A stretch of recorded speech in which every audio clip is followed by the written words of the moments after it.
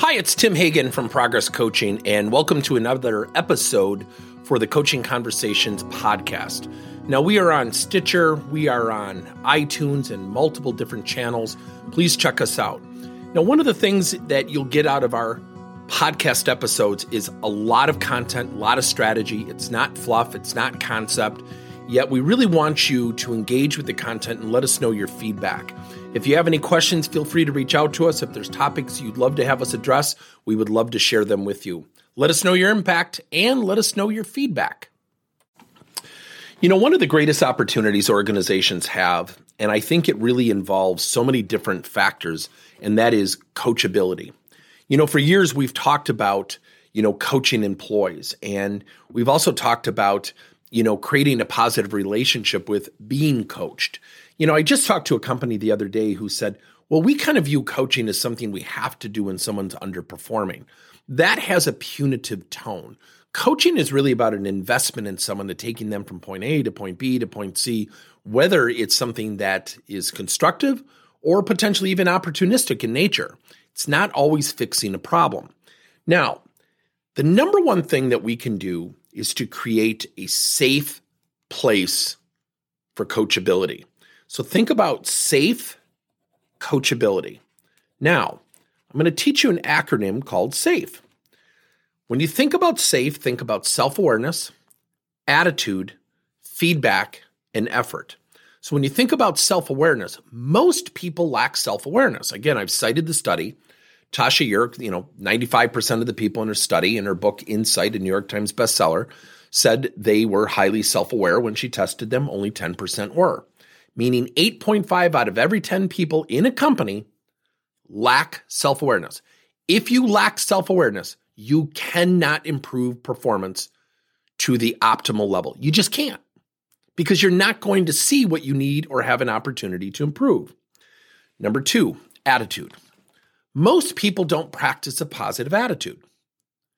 If the Gallup organization every year, and they just came out with another study that says roughly 70% of the people in the workplace today are neutral or actively disengaged, meaning negative, and only 29 to 30% are positive. That makes it really tough.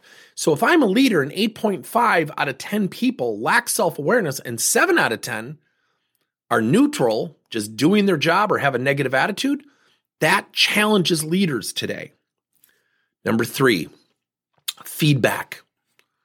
We don't do something that is so easy to do, and that is teach people the value of feedback. Teach people how to create a positive relationship with feedback. See, something interesting happens when we give somebody constructive feedback. People typically start to go into this fight or flight mode, and they typically go into this mode based on one fundamental fact: agreement or disagreement. If I don't agree with the feedback, I dismiss the feedback.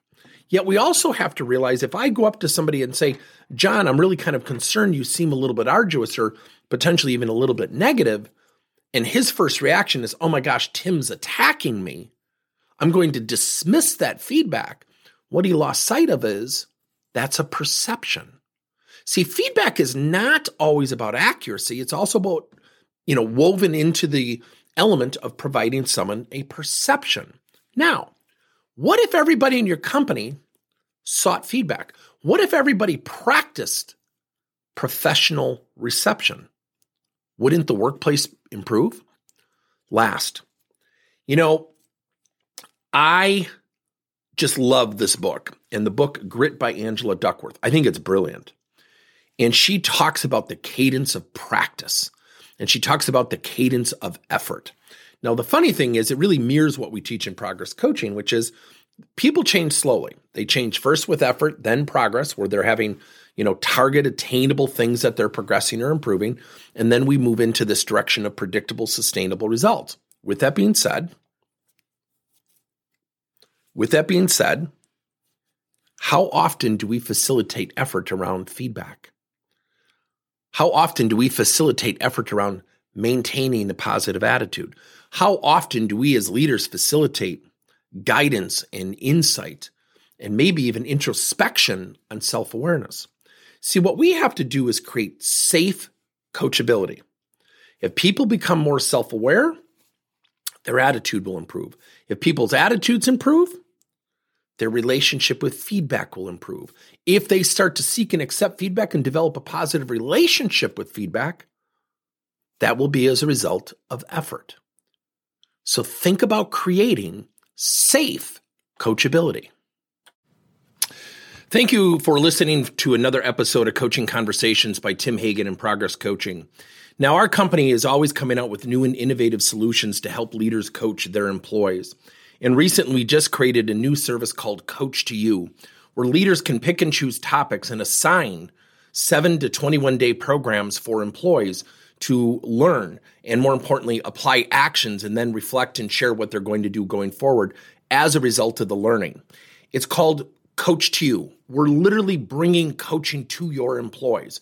If you're intrigued, we'll have a link in each one of our episodes where you can get more information. And again, thank you so much for listening to another episode.